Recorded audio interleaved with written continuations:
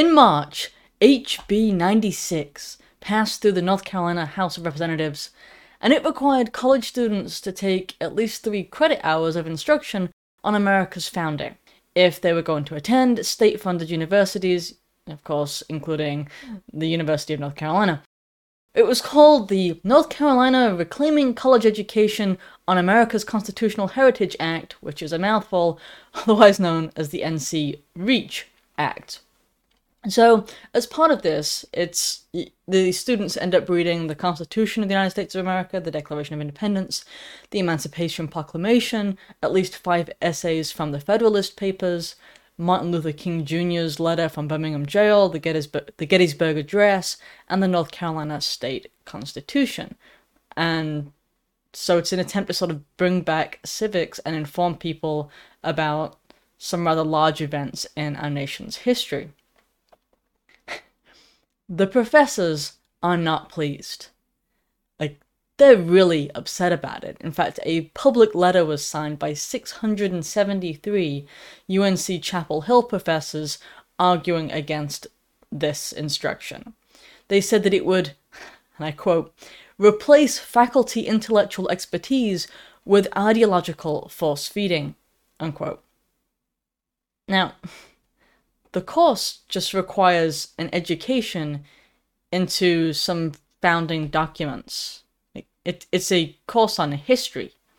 Now, history isn't ideological, or at least it shouldn't be, because it should be based in truth. And it's not even really saying, that the professors have to say something specific about these documents, or say that this is an idyllic form of government, for example. I don't know, if the professor wanted to say, but I think that we should live in a monarchy, or a theocracy, or whatever, that's not prohibited. The point is that people should understand the system that we do live in, and how we got here. Which you might think is, well, A, kind of basic in that we used to teach civics before college age, but anyway, but more than that you would just sort of want citizens of a country who vote to understand what they're voting in, what kind of system they are voting in.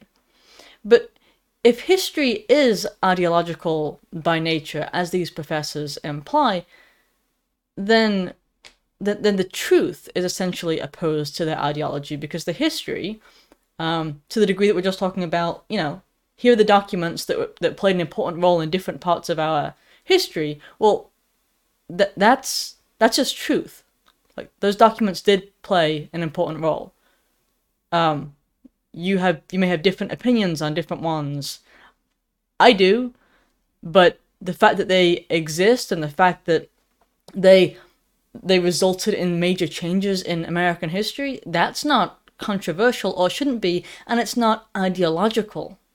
But really, the people who are arguing against this seem to find truth opposed to their ideology. Now, it kind of reminds me when I was, probably 13, 14 years old, and I was back in England, and I was already somewhat political, and there was this big announcement that the National Union of Teachers, which was the biggest, teachers' union in the country, had opposed teaching about Britain's history of colonization, or imperialism if you prefer the term, because they were afraid that it would lead to what they called BNP-like thinking.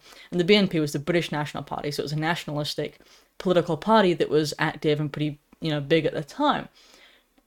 And it always kind of struck me back then as a teenager that they were specifically wanting to cut out history because they were afraid of what ideological slant it would result in the children, thus saying that they wanted to create an ideological slant and that the truth would get in the way.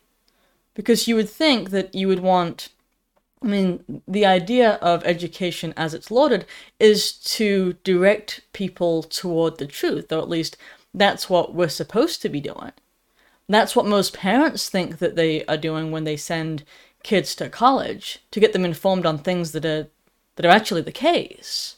But the argument here is somewhat the opposite. It's, well, we can't form these people the way we want to if we at the same time give them some sense of history. And I kind of wonder if part of this is like, you might give them some sense of pride in their own history, in the foundations of their country.